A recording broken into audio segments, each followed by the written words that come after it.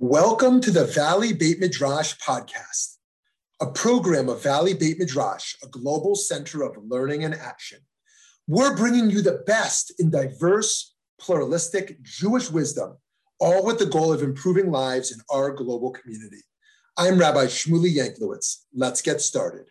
Hello, friends. Thank you so much for joining us here. We know others are trickling in, but we don't want to waste any time.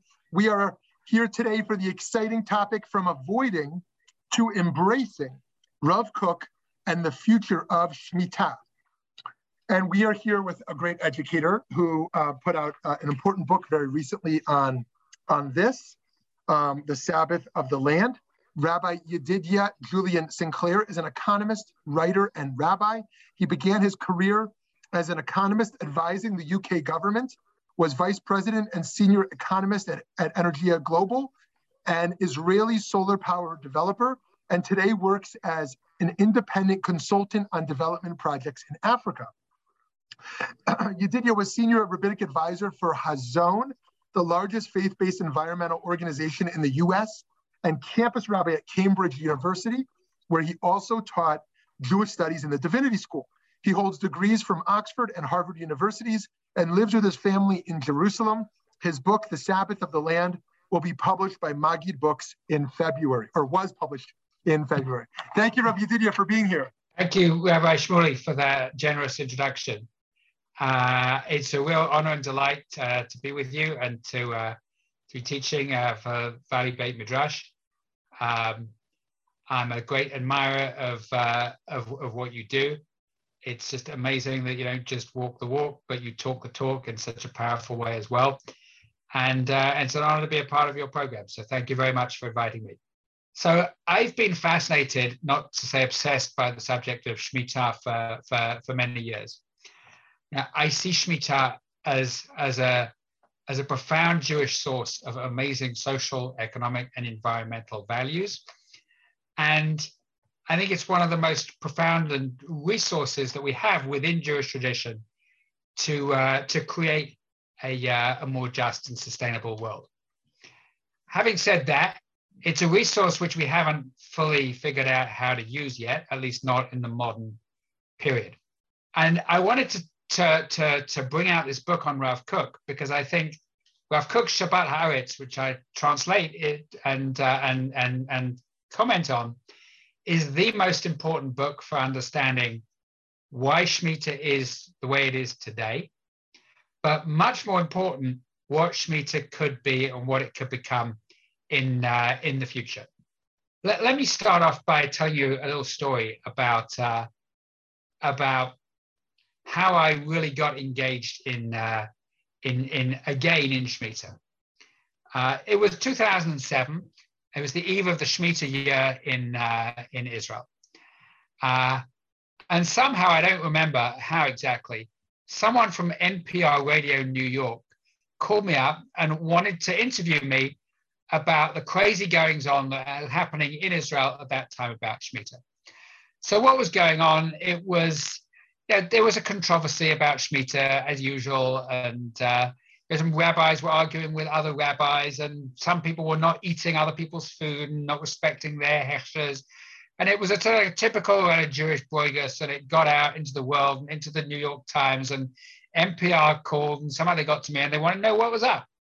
So yeah, I tried to explain that there's this commandment in the Bible and in the book of Leviticus and not working the land, and only there was this great rabbi in the early 20th century called Rabbi Kook who figured out a way we could do Shemitah today, but not everybody agreed with him. And so that's why people are fighting today. And what she really wanted to know about was why she thought it was very funny, actually, that we were buying a lot of people were buying most of their vegetables from Gaza from people who'd been shooting rockets at us shortly before. For some reason, she thought that was very amusing, and she wanted to understand why that was. And I kind of tried to explain, well, people don't want to eat things which are growing in the land of Israel. Anyway, obviously, I completely failed because to explain it in a way which made any sense to her at all.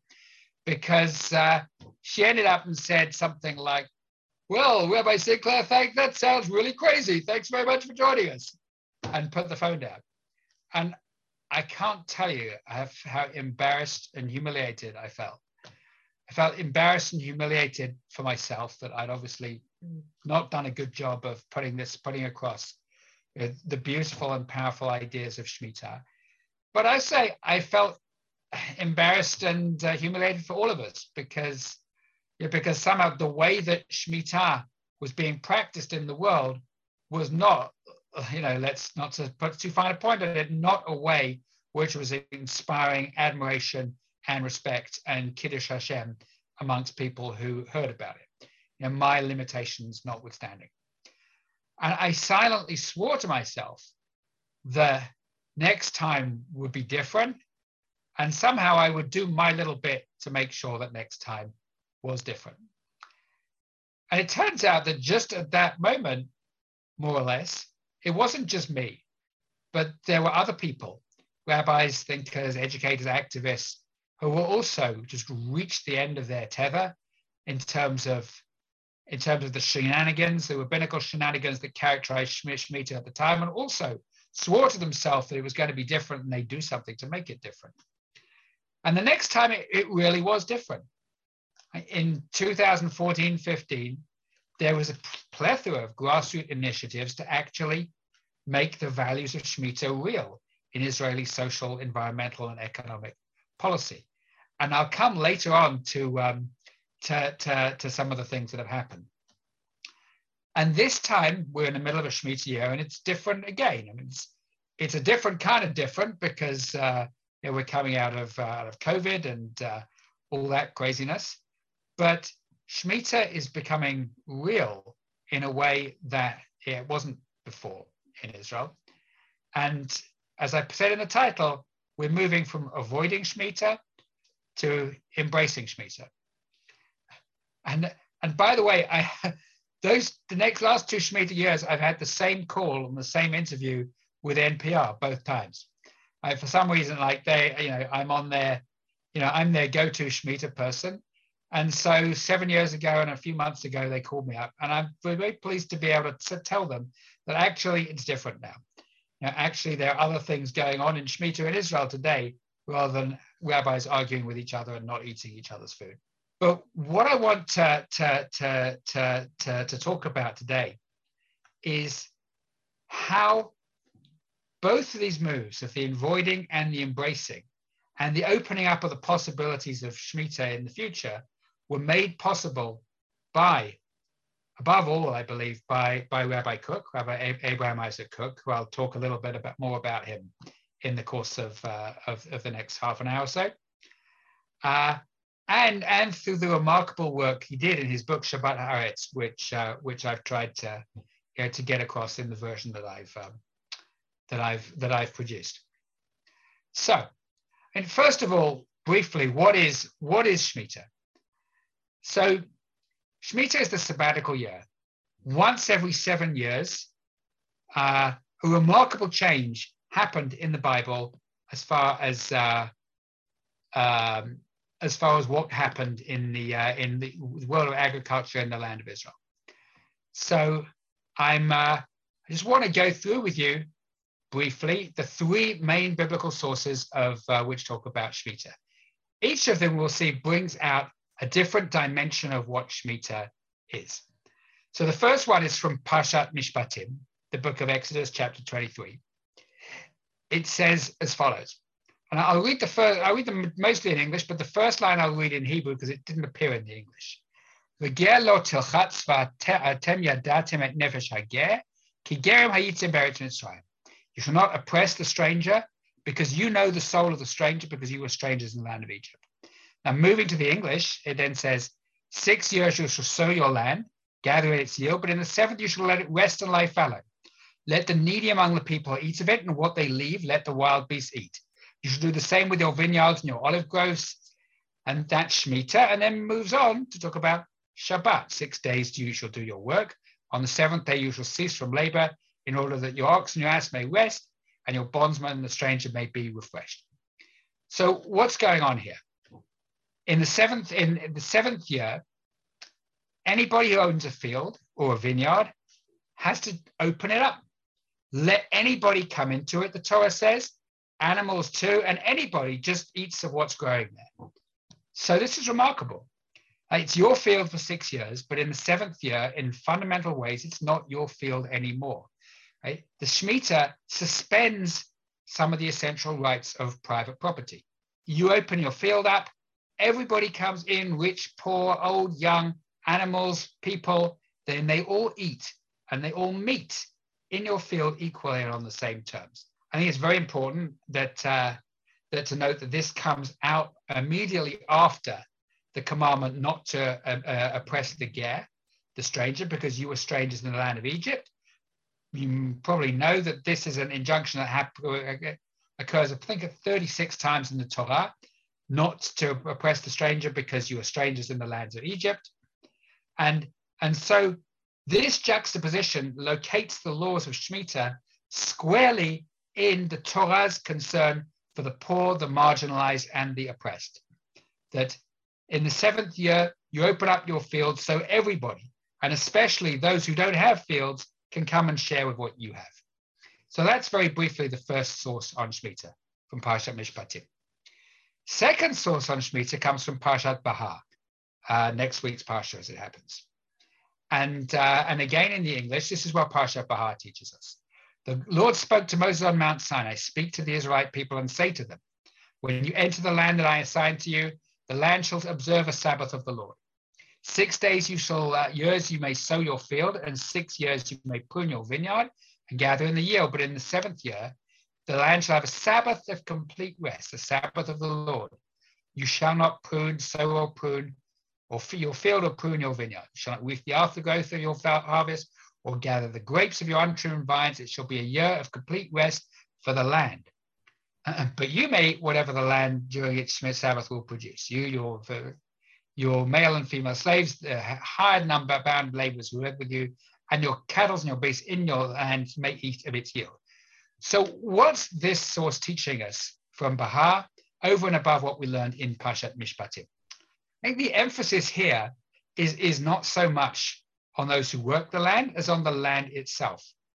Several times in this passage, we learn the land shall rest. It's not just enough that you rest, but the land should rest. The land should be able to rest, renew, and restore itself in the Shemitah. It's in the Shemitah period. I think what this is teaching us is that the land, the earth, is not just a resource to be exploited by us.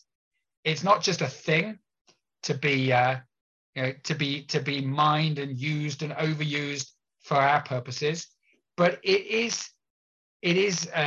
land is an entity and it's a being with its own needs, and you might say with its own rights. That it's not just an adjunct to our prosperity. It's not just a resource for us to use for our own benefit, but we have a duty to steward the land and let the land rest, renew, and restore itself in order that it should have the rest that it needs.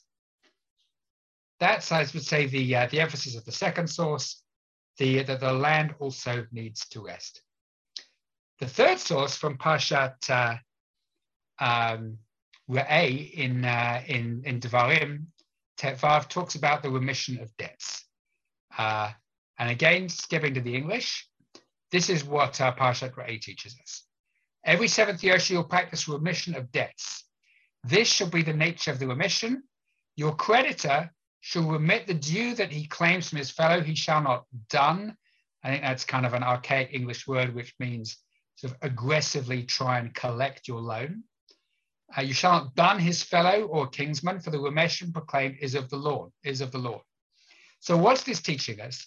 It's teaching us that every 7 years, we have to if we've lent money to somebody, we just have to let it go. Right? Remarkable, but this is what the Torah is teaching. You lend money, and the 1st, the 7th, 6th, up to the 6th year, you can get your money, ask for your money back, and be repaid for it. But with the end of the 7th year, the Shemitah year, you just have to let it go. The word Shemitah itself means l'shamet, means to let go. So this movement of just opening up your hand, letting go of your grasp and your hold on what you thought of as yours, your money, and leave it. Now, to be sure, it's a good thing. It's the rabbis saw it as a praiseworthy thing. If the person to you lent money wants to pay it back anyway, but he's under no obligation to do so. He absolutely does not have to, and you may not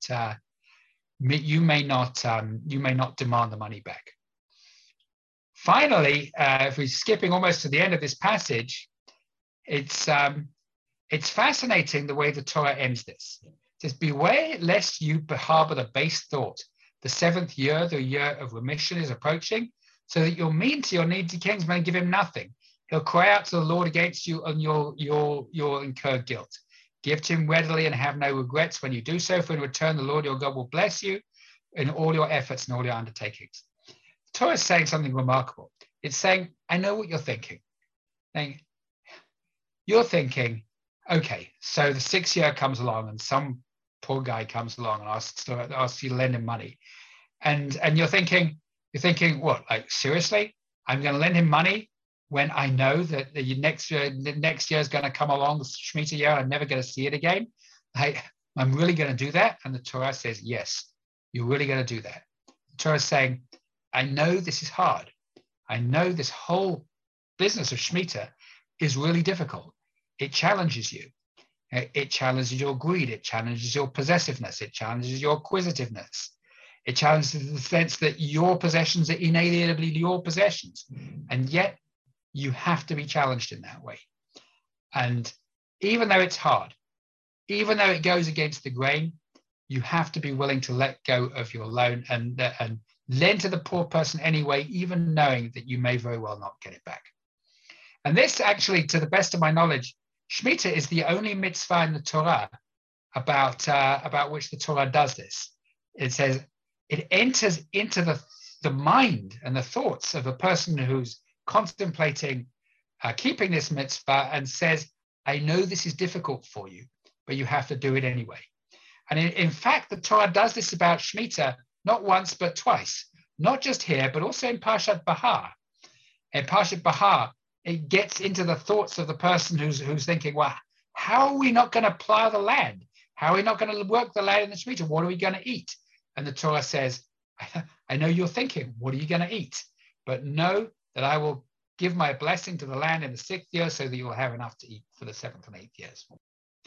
I just wanted to add this short passage from Parshat Bechukotai, the passage which is the Torah reading for the week after next, because Shemitah is not something that we talk about very much. It's not really a big part of contemporary Judaism, despite the efforts of the people I was talking about and the activists who try to be. But in the Torah, it's incredibly important. It's really hard to overemphasize how important and how central Shemitah was for the worldview of the Torah and the Tanakh as a whole. Right? In Parshat Bechukotai, in the passage of the Tochacha, the curses, the Torah says as follows, talking about your exile from the land, and then it says, then when you're in exile, shall the land make up for its Sabbath years throughout the time that it's desolate. And when you're in the land of your enemies, then the land shall rest and make up for its Sabbath years. Throughout the time it's desolate, it shall observe the rest that it did not observe in your Sabbath years while you were dwelling upon it. What the Torah is saying is that while the purpose of exile, one of them at least, is that is for the land to make up for all of the Sabbath years, all of the Shemitah years, which you didn't keep properly when you were in the land. From which Chazal, the rabbis, take the very short but logical step of saying that it is because we ignored Shemitah and didn't keep it properly, that we were exiled. In Shabbat 31a. Exile, the punishment for exile, for ignoring Shemitah is exile. And this theme is repeated throughout the Tanakh. Jeremiah says you're going to be exiled because you haven't kept Shemitah. And when they come back from exile in the book of Nehemiah and they reseal the covenant, the Brit, Shemitah is one of the handful of mitzvot on which the Brit is rededicated and reconsecrated. So what I think we get from all these passages is the clear conviction that Shemitah is no fringe mitzvah. It's not peripheral to Judaism. It's absolutely central to the conditions, the terms and conditions under which the land of Israel is granted to the Jewish people. If you keep Shemitah, then good. If not, then the rabbi said you actually forfeit the conditions under which the land is granted to you. So that really invites us to try and understand what is so important, what is so fundamental, what are the values underlying this mitzvah and these mitzvot, and what really is it about? What would it mean to really and truly and fully fulfill the mitzvah of Shemitah? So to sum up what Shemitah is about according to the Bible, it's a suspension of the laws of private property. It's a holiday for the land. It's a remission on debt. It's a chance for debtors to have another chance and to be released from the shackles of debt which have entrapped them for 6 years, and to actually get to make a new start in their life. In short, it's a complete upending of the economic system as we know it. It's a suspension of the laws of the free market and private property in many fundamental ways, and a challenge to the whole economic system. Given that, and given what we said about Shemitah being so difficult and so challenging, it's not hardly surprising that a lot of the history of Shemitah has been about, well, how do we actually do this in the real world? How do we negotiate these incredibly difficult and demanding set of mitzvot? And how do we actually make it real in terms of the exigencies of economic life? So there's a lot of history to tell there, but I want to actually skip 1800 years of it and take us forward to the beginning of the return of Jews to Eretz Israel, to the land of Israel, in the 1880s, because this is where the rubber meets the road in terms of, can we make Shemitah real in a renewed Jewish country? So it was really hard to do that. The initial agricultural pioneers in the 1880s that came and tried to make a living from agriculture. Most of them were religious Jews, and to be honest, they weren't great at farming. They suffered terribly from hunger and thirst and malaria and terrible rates of infant mortality. Many of them, you go to the cemeteries of those initial settlements in Zichron Yaakov and Merchavia and Yesod HaMa'ala, and you see terrible things. You see families who lost 3, 5, 6, even 12 children. Really extraordinary self-sacrifice, and which these people went through. And then Shemitah came along. In the first Shemitah year after the return of the first Aliyah was 1888 to 1889. And these people were barely hanging on as it is. And they think, what? Really? We're going to stop work and not do anything in the Shemitah year? That's crazy. We'll starve, or we'll have to sell our land, or we'll have to go back to Russia, or we'll lose, God forbid, even more children. How are we going to do this? So they were really, really at a loss to know what to do, because they were traditional, they were religious, they wanted to keep Shemitah, and at the same time, it just seemed overwhelming and impossible to do that. So what happened? They appealed to the great rabbinical authorities in Europe for some help, for advice on what to do. And the answer that came back was, well, this is what you can do. How before Pesach, Jews can sell their chametz in a sort of temporary and fictitious way to non-Jews, so they don't have to bear the economic loss of destroying all their chametz.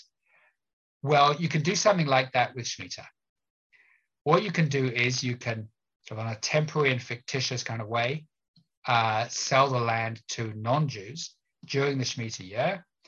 And with that, you'll be able to continue to work your land. So they said, okay, and thanks very much. But the rabbi said, but just this once, because things are really hard for you. So they said, thanks very much. And that's what nearly all of them did. In fact, there was one farming settlement, Maskeret Batia, which didn't want to do that. And they actually somehow or other in that Shemitah year, and ever since, kept Shemitah properly. They actually stopped working. I don't know how they managed to do it, but they did it. They said, we've come back to the land of Israel to fulfill the commandments fully and properly, and that's what we're going to do.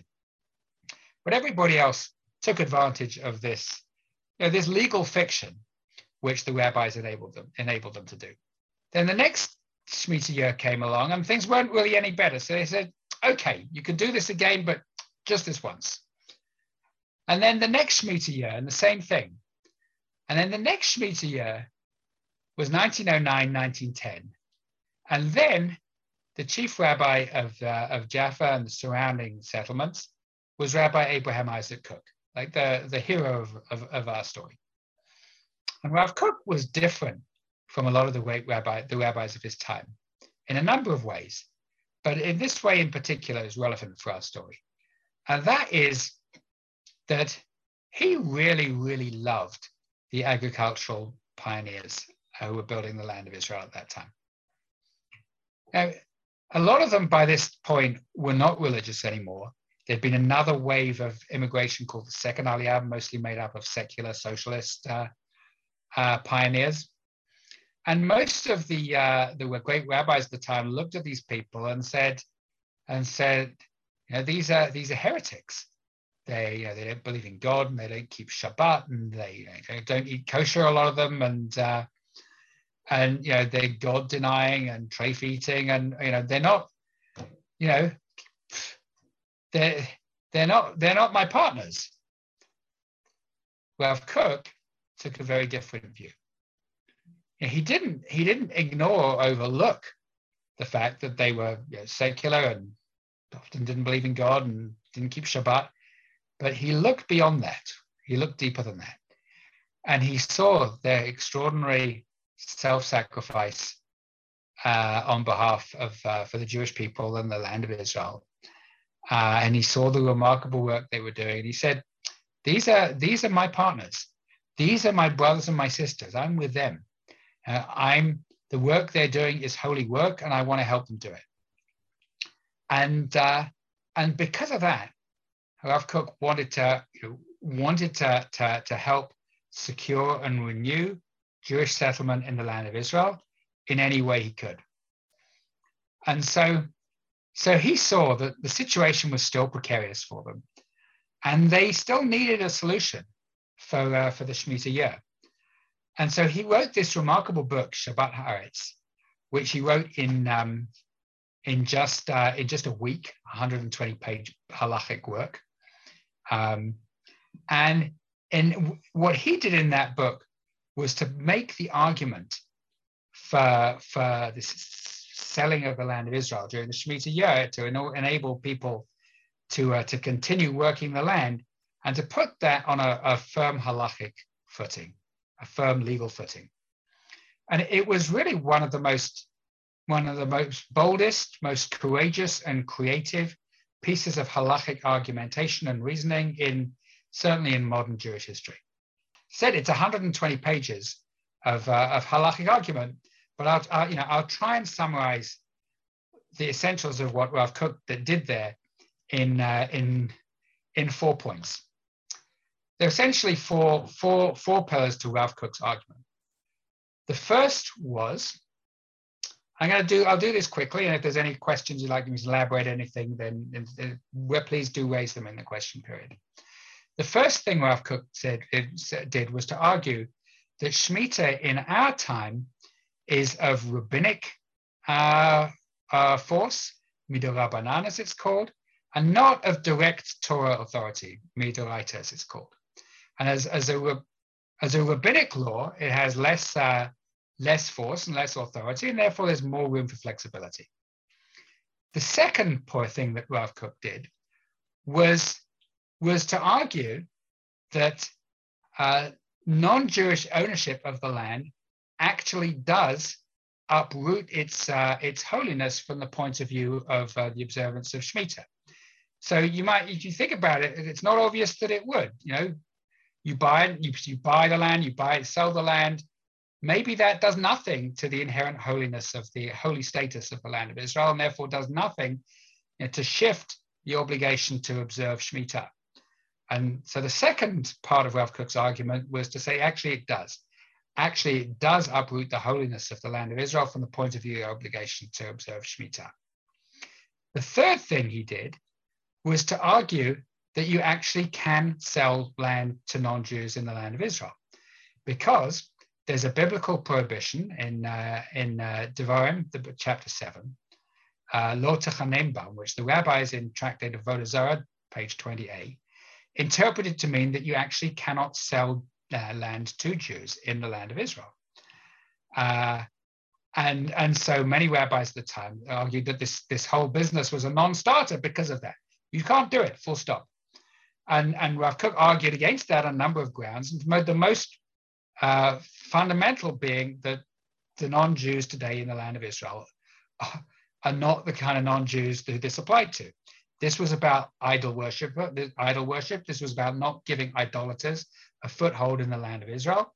And Rav Kook argued that certainly Muslims and also Christians today are not idol worshippers, and therefore this business simply does not apply to them.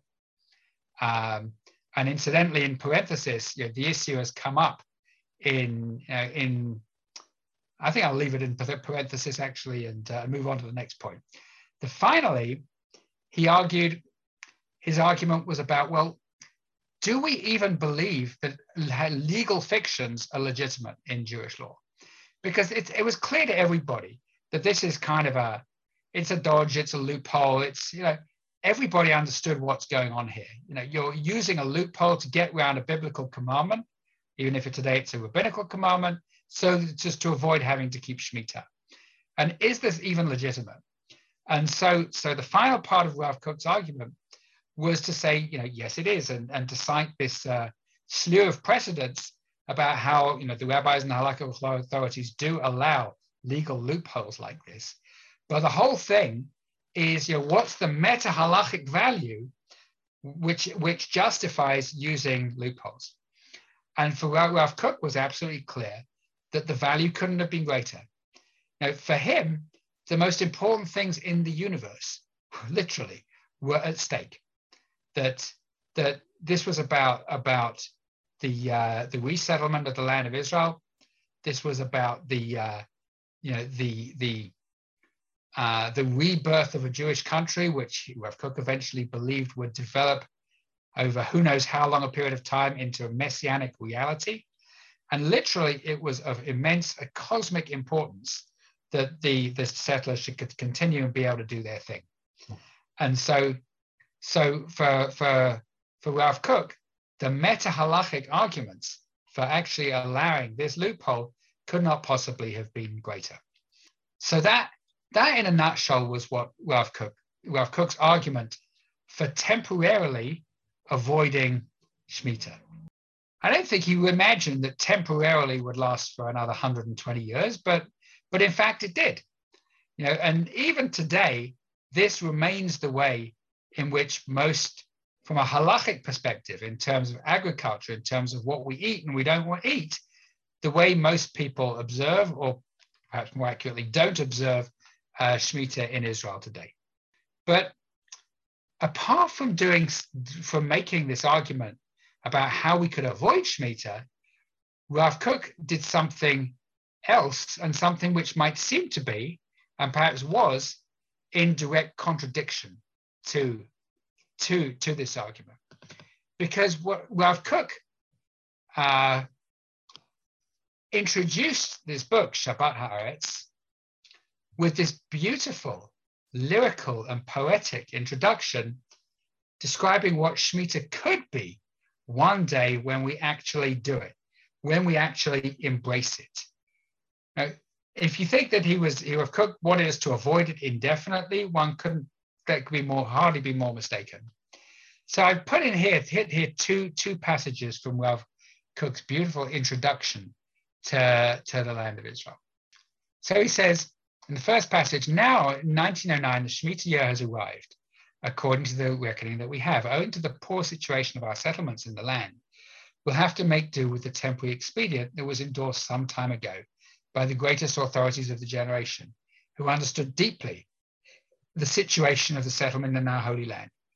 They had a penetrating sense of what it could become in the future, and knew not to belittle its smallness, because they understood that plowing these first furrows in our land could be a gateway of hope for our people and portend the growth of salvation that came from the land. They realized that their historic obligation to smooth the path of the new settlements, and as much as possible not to let the mitzvah that connected the land be obstacles.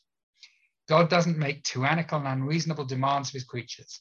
The circumstances that allowed us to be lenient regarding mitzvah pertaining to the whole community when there's a likelihood of significant financial loss, when a temporary situations of acute need, are all compounded in this case to an extent unparalleled in the annals of legal questions that have arisen throughout our lengthy exile. So, Rav Kook saying there, it's not great, it's not ideal that we have to use this loophole, but the arguments, I hope it's only temporary, and it's just in order that the Jewish settlement in the land can survive and gain a foothold, and the arguments for doing so are absolutely overwhelming. And then he goes on to describe what Shemitah will one day be, when we no longer have to avoid it, when we're able to embrace it in all its fullness and all its beauty. And so this is just one paragraph from a many-page long paean that Rav Kook sings to what Shemitah will one day be. It says, it'll be a year of peace and quiet where there are no tyrants or taskmasters. He shall not oppress his fellow or kinsman, for the remission proclaimed is of the Lord. A year of equality and relaxation in which the soul may expand towards the uprightness of God, who sustains all life with loving kindness. A year when there's no private property, no standing on one's rights, and a godly peace will pervade all that breathes. It shall be a year of complete rest for the land, but you may eat whatever the land will produce during its Sabbath. You, your male and female slaves, the hired and bond laborers who live with you and your cattle and the beasts on your land may eat all its yield. Pernickety claims to private property will not profane the holiness of the produce of the land during this year, and the urge to get rich, which is stimulated by trade, will be forgotten, as it says, for you to eat, but not for your trade. A spirit of generosity will rest on all. God will bless the fruit of the land for you to eat and not your loss. Human beings will return to a natural state of health, so that they will not need healing for sicknesses. So it's the most remarkable, almost unbelievable claim that Rav Kook makes, which mostly befall us when the balance of life is destroyed and our lives are distanced from the rhythms of nature. For you to eat, but not to make medicine, not to use as bandages. A Holy Spirit will be poured out upon all life. It will be a year of complete rest for the land, a Sabbath of the Lord.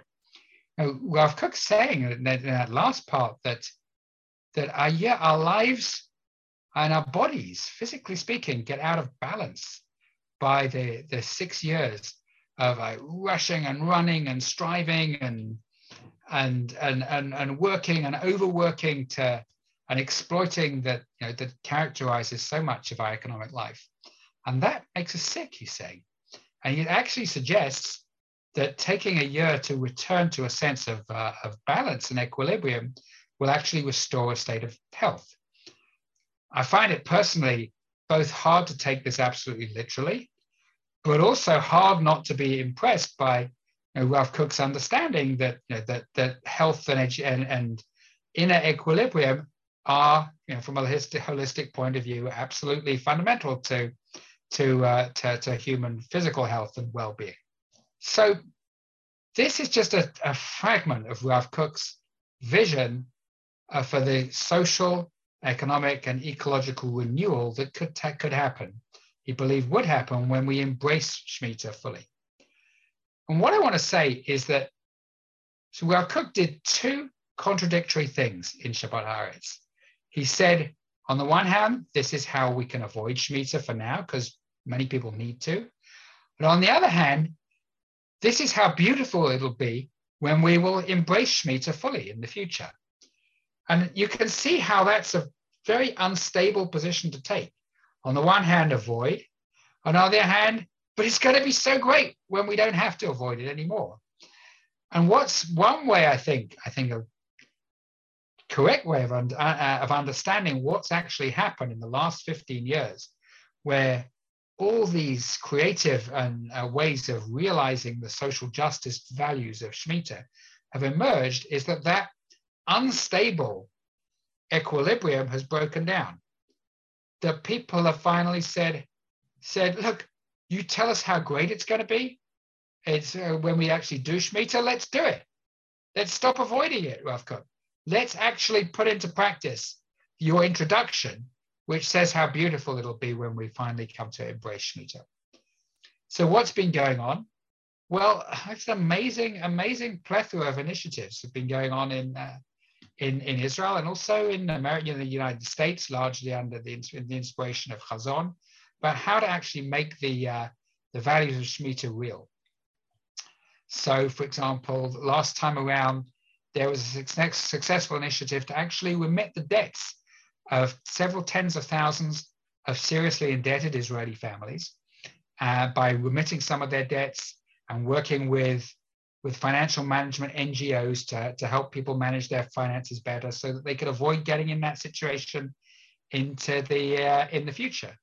And the banks and insurance companies and utility companies actually participated in that initiative. There's been initiatives to figure out, well, what does it mean to actually do Shemitah in a high-tech based society? And if only 2% of people work in agriculture and the main drive of the economy is high-tech, how do you actually put these values into practice in companies?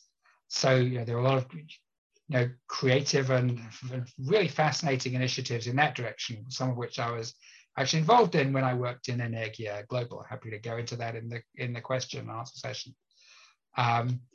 This time and last time, there's been just a beautiful project called Shat HaShemitah by Rav Yosef Tzvi Rimon.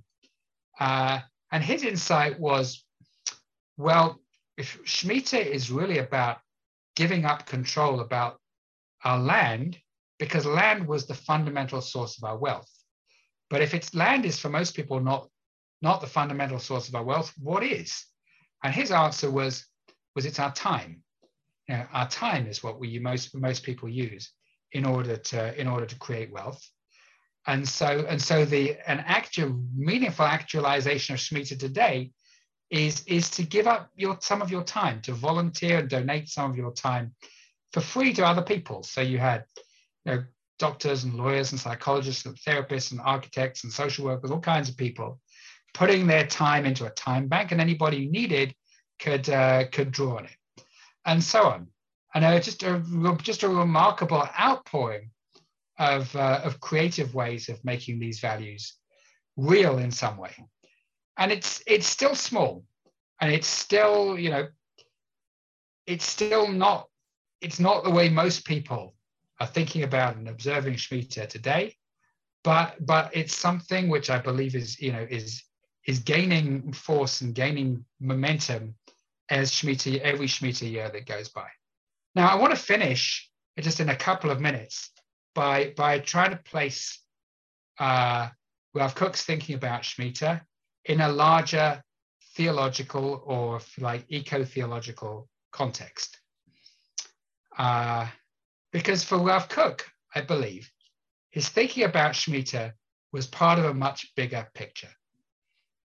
And the bigger picture had to do with the way Rav Kook understood Ta'amei HaMitzvot, the reasons for the mitzvot.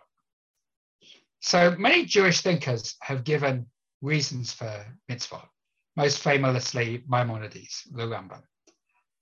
And Rav Kook had a lot of respect for Maimonides, but he also criticized him in this area too, on the following grounds. Rav Kook said, many of Maimonides' reasons for the mitzvot had to do with the past and the distant past at that. They had to do with with idolatrous people and stuff they did. They had to do with things that happen in the temple. They had to do with things that happened a long time ago. And the problem with the past is that the more time goes on, the further and further away the past gets. And so reasons for mitzvot which are rooted in the past, inherently, Rav Kook, become less and less compelling and less relevant as time goes on. And so Rav Kook very relevantly and radically said, I believe that the meaning of so many mitzvot that we have is rooted in the future, not in the past, but in the future. That we are heading towards, he believed, a world of ultimately a messianic world of universal values, when we will understand that the ethics of the Torah are meant not just for the flourishing of the Jewish people, but also for the flourishing of the whole world. And Rav Kook believed that the mitzvot are like windows of light shining from that future world into our present and guiding us step by step towards that future. So very famously, Rav Kook understood the laws of kashrut in that light. Rav Kook believed in the future we're all going to be vegetarian, and we're going to return to that sense of embracing and of harmony between humans and all forms of life, and we're not going to take the life of animals for food anymore. Rav Kook himself was a vegetarian, except he ate a little bit of meat on Shabbat. He said the laws of kashrut are about training us and leading us towards that vegetarian future. And many people would say that we're now 100 years further on towards that future than Rav Kook was, and we can understand even clearer than he could all the environmental and the humanitarian and the animal rights arguments for being vegetarian today, and that future is all the more compelling to us now than it was 100 years ago. And Rav Kook understood Shemitah in these same terms. He wrote his great essay about the reasons for the mitzvot exactly at the same time as he wrote Shabbat Haaretz. And if you compare these two texts, and this we can't do it now, but I'm just gonna say it, you'll see that for Rav Kook, Shemitah and the related Jubilee in the future have universal significance. That Shemitah is a year of, Rav Kook put it, merging of our consciousness with the earth's, and that we and the earth have both rest in the sabbatical year, and this is a kind of a merging of our consciousness and the earth's consciousness. That for Rav Kook believed that the Jubilee in the future will be something which is observed by all of humanity, and therefore we see why it was so important for him that we may find some way to still keep the laws of Shemitah, even in some limited sense, today, because he really believed that these laws are about teaching us, guiding us towards this universal ethical future in which these laws of Shemitah and the Jubilee turn out to have universal relevance for all of humanity and for all of living things as well. And so the future which Rav Kook envisaged for Shemitah is much bigger even than loan forgiveness programs, and it's bigger than the initiatives about Shemitah in high tech. It's really about a vision of universal emancipation for all people and all of humanity. Something that I can't fully justify today, but since we're only together for a short period of time this evening, I just wanted to put it out there. And if you want to learn more, then I can recommend a good book about it. So I'll stop there, and I'm very happy to hear any questions, comments. Okay, great. Thank you so much. Let's take off the screen share, if you will, and we'll move to gallery mode. And I see someone has their hands up. There's not a name there, but you can introduce yourself. Irene. Hello. Hi. Hello, Yedidia. It's Irene from Broughton Park. How are you? Hello, how are you? Right. Shmuley, would you mind telling Yedidia he's got to send me this book because I'm doing a review and I live in the UK and I first met Yedidia at Cambridge when he was so kind when I had my own book launch on Ibn Ezra. That's another time. But I write for a website that gets millions of readers, including a lot of Christians and rabbis and people like that. And I really do want to review this book in time for the Queen's Jubilee, Yedidia, when the Prince of Wales has said we've all got to plant a tree. Now, apart from that, you perhaps don't know, but you know we had COP26 in Glasgow. So I borrowed an older version of your book from Nigel, you know, Nigel's mother, who lives around the corner from me, another Bichette thing. And she got it back from me because she thought you were going to send me one. And I then told the former Archbishop of Canterbury, who was speaking all over Glasgow and to the United Nations head, I am not joking, at Cambridge, about what is special about Judaism for the Jubilee and for green issues, for ecology. And around this time, Hazan asked our group to partner. I don't know if you're aware. And I had to write a guest letter, right? So the upshot was, I didn't know all this. I just quoted Rashi on Bereshit about this, subject and the first fruits, quoted from your book, quoted also Hillel Prosbul as well. And to my amazement, at Glasgow Cathedral, don't forget it was being held in Glasgow, not a pro-Jewish place at all. He spent the whole time talking to the charity Christian Aid, which hates Jews, about basically what you said. And he said this great scholar, I think he meant me, I didn't know who he was talking about. And it was all Rashi, stuff from your book. And then he went on to meet this Guterres, you know, the United Nations Secretary General, at a sort of 5 or 6 person thing in Cambridge, where he had been, as you know, head of a college. And because he's very brilliant. And he said the Judaism has the answer through the Jubilee year. And because he told me afterwards, and I couldn't believe it. I could not believe that, you know, meeting Yedidia again. Nigel, I don't know if you know Nigel from Hazan. You know, he was the head of Hazan. Can I just, I'm amazed by what you say, Irene, and very grateful for telling me. And I think that's just a remarkable instance of what Rav Kook believed, that that ultimately the Jubilee year would have universal resonance for but even more, he's now looked at the two poems by Rav Kook. This is Rowan Williams for a new poetry book on religion. It'll be mainly Christian. It's a Christian publisher, but he's asked me to recommend 10 Jewish poets. So I didn't do all the Holocaust stuff. There was perhaps one, 20th century, also Israeli ones, and also stuff on these issues. And he's done an amazing take on Rav Kook, right? Which I want to put in with the review of your book. So you did it without being overly messianic. I will nag the publisher. Just get them to send a signed copy, and the website will be thrilled. And I mean, I don't want to overdo it. You know, I'm quite old now, but I really do think that what you have to say, because your translation skills are so brilliant, if you don't mind me saying so, because I'm a member of the Israel Translators Association, your translation skills are so wonderful from your previous version of the book that I really think it'll be read, and please get them to send it me. Sorry that I took so long. Thank you so much, Irene. Thank you. Okay, hear from someone else. Thank you. Rav Yedidia, one question I have for you is, we state very often, as you did, that there's an environmental value to letting the land rest. But I don't actually understand the science behind that. Like, how valuable is it to the land to not be worked for a year? And what is that agricultural value? How does that work?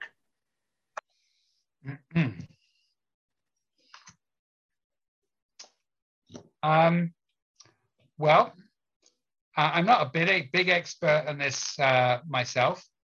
But my understanding is that by letting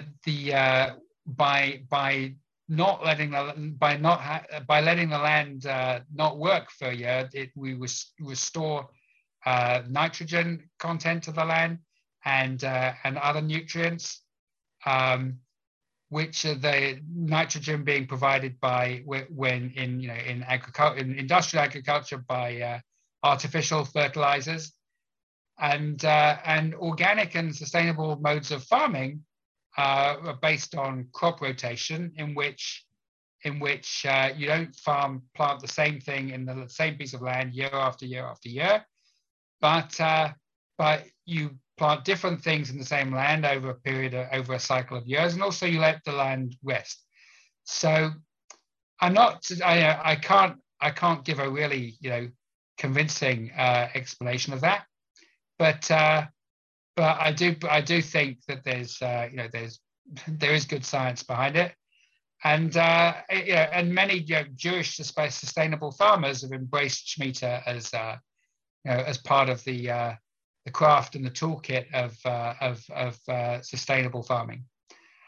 I mean, I think that on a broader level, I mean, we've seen the environmental power of keeping a kind of Shemitah in a remarkable way during the COVID period. And I think that the idea that you could actually close down the economy for a period of time, a few months or a year, was just unthinkable until we actually did it. And it was incredibly hard and incredibly painful, and not idyllic and wonderful at all.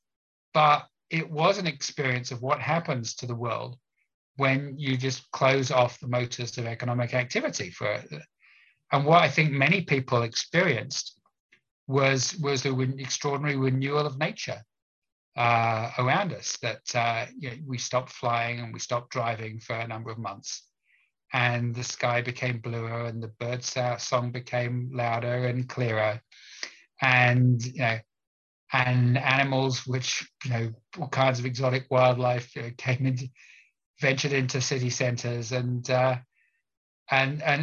we just experienced in a remarkable way the connection between our frantic overactivity and pollution and the degradation of the natural world, and on the other hand, our ceasing our activity and the renewing and restoration of the natural world. Most people actually felt that, I think, with our own senses, and so beyond the environmental impact of actually ceasing to work the land for a year, I think we felt the broader environmental impact of dialing down our economic activity more broadly on our natural environments.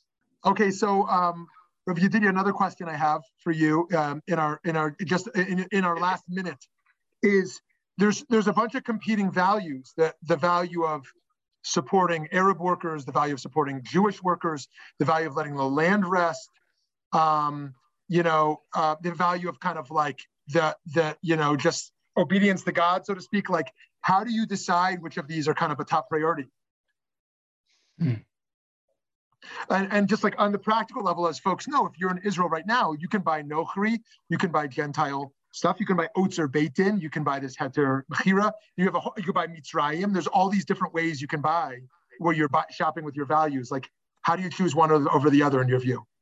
I'm going to give a kind of a cop-out answer, I'm afraid, Shmuley, and I'm going to say, I'm not going to tell people how to prioritize. I think we're just at the beginning of reclaiming the values of Shemitah. After a long time when they were sort of dormant and irrelevant, and there's a plethora of different ways of doing it, and and I'm happy that anybody is struggling with Shemitah and trying to embrace and make these values real in their lives and in our collective life again. And I don't want to dictate to anybody about how they do that.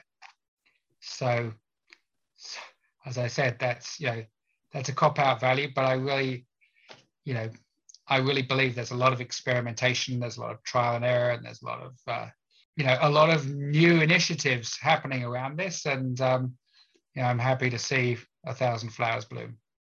Amazing, amazing. Well, thanks so much, Rav Yedidya. We hope everyone will pick up this important book and enjoy that. Pam posted it twice up there, and we look forward to continuing to learn with you throughout the week. Have a great night in Israel and a great day in America and Canada. Thanks so much, everybody. Really enjoy being with you. Thanks for joining us for this episode of the Valley Beit Midrash podcast. Remember that you can join our email list at valleybeitmidrash.org to stay up to date on new programs, learning opportunities, and more ways to stay connected. If you enjoyed learning with us today, support our work by making a donation at valleybeitmidrash.org/donate. Join us next time as we continue to work together to build a better world. Thanks for listening.